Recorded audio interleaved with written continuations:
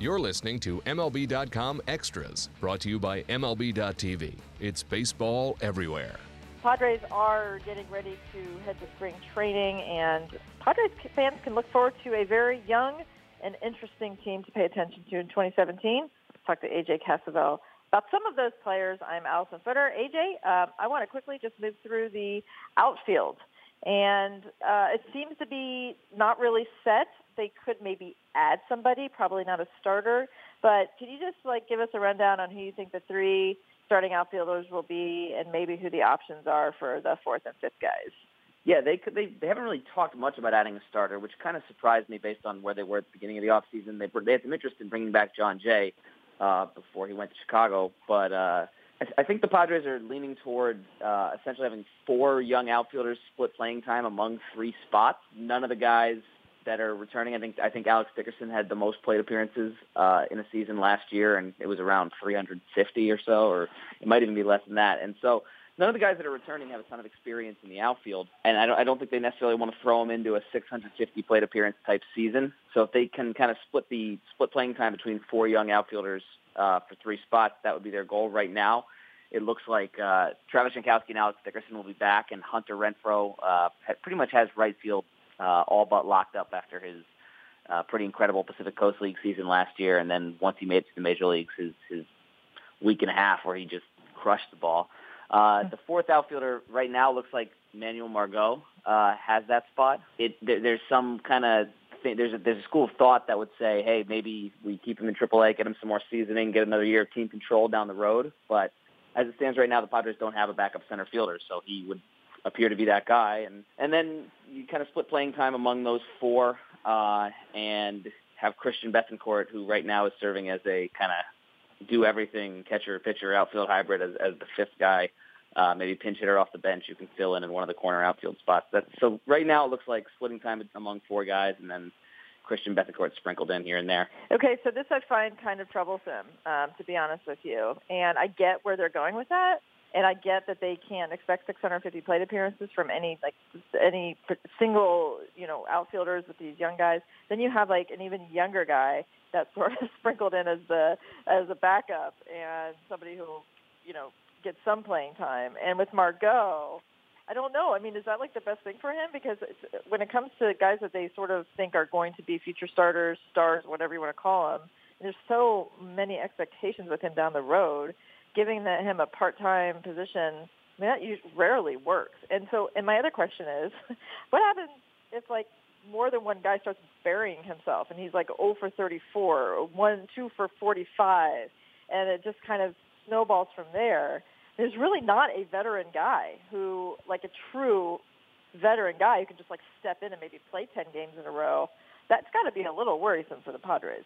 Oh, it definitely is, and I think they're kind of taking the gamble going into 2017 that on the school of thought that hopefully maybe two or three of our outfielders all don't slump at the same time, and it's baseball, so that's going to happen maybe once or twice during the year. They have four young outfielders, and we know young hitters are prone to going through slumps. Just look at what happened with Alex Dickerson last season. He was fantastic all of July, and then you get to August, he kind of injures his hip a little bit in a warning track collision. He won't necessarily say it, but that affected his swing, and he had to keep playing because the Padres didn't have a ton of outfield depth at the time. And so an extra presence wouldn't hurt, especially an extra presence who could maybe play some center field, spell Travis Jankowski, give Margot a little bit more time in the minors. Although, for everyone I've talked to, Manny Margot is very close to being big league ready. He certainly is on the defensive side. He's a line drive type bat. The Padres really want to see what they have in him and what they have in Renfroe. So I get the need to want to play these young guys and maybe not take at bats away from them. But at the same time, there needs to be some sort of stability in there. And that's why I kind of thought at the beginning of the offseason they might bring in someone, certainly not a starter, because I think they like their outfield mix maybe for the top three guys, but just someone to bring some stability, someone like John Jay they had last year.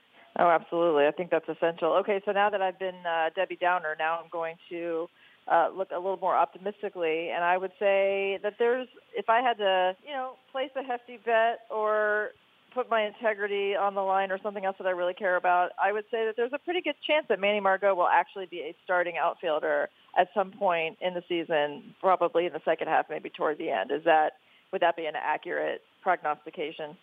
Yeah, it might even be sooner than that. I mean, like I said, I've heard he's pretty much big league ready at this point, and from everything I've seen of him, he hits line drives almost exclusively. He's not a power guy, but if he puts one in the gap, he can get 3 bases like it's nothing. And his defense is second to none. The Padres have an interesting conundrum in center field because Travis Jankowski and Manny Margot are 2 of the rangiest center fielders, I think, in baseball. So I think Manny Margot will be a starter at some point this year, and Padre fans have a lot to look forward to in that regard because he's an exciting young player.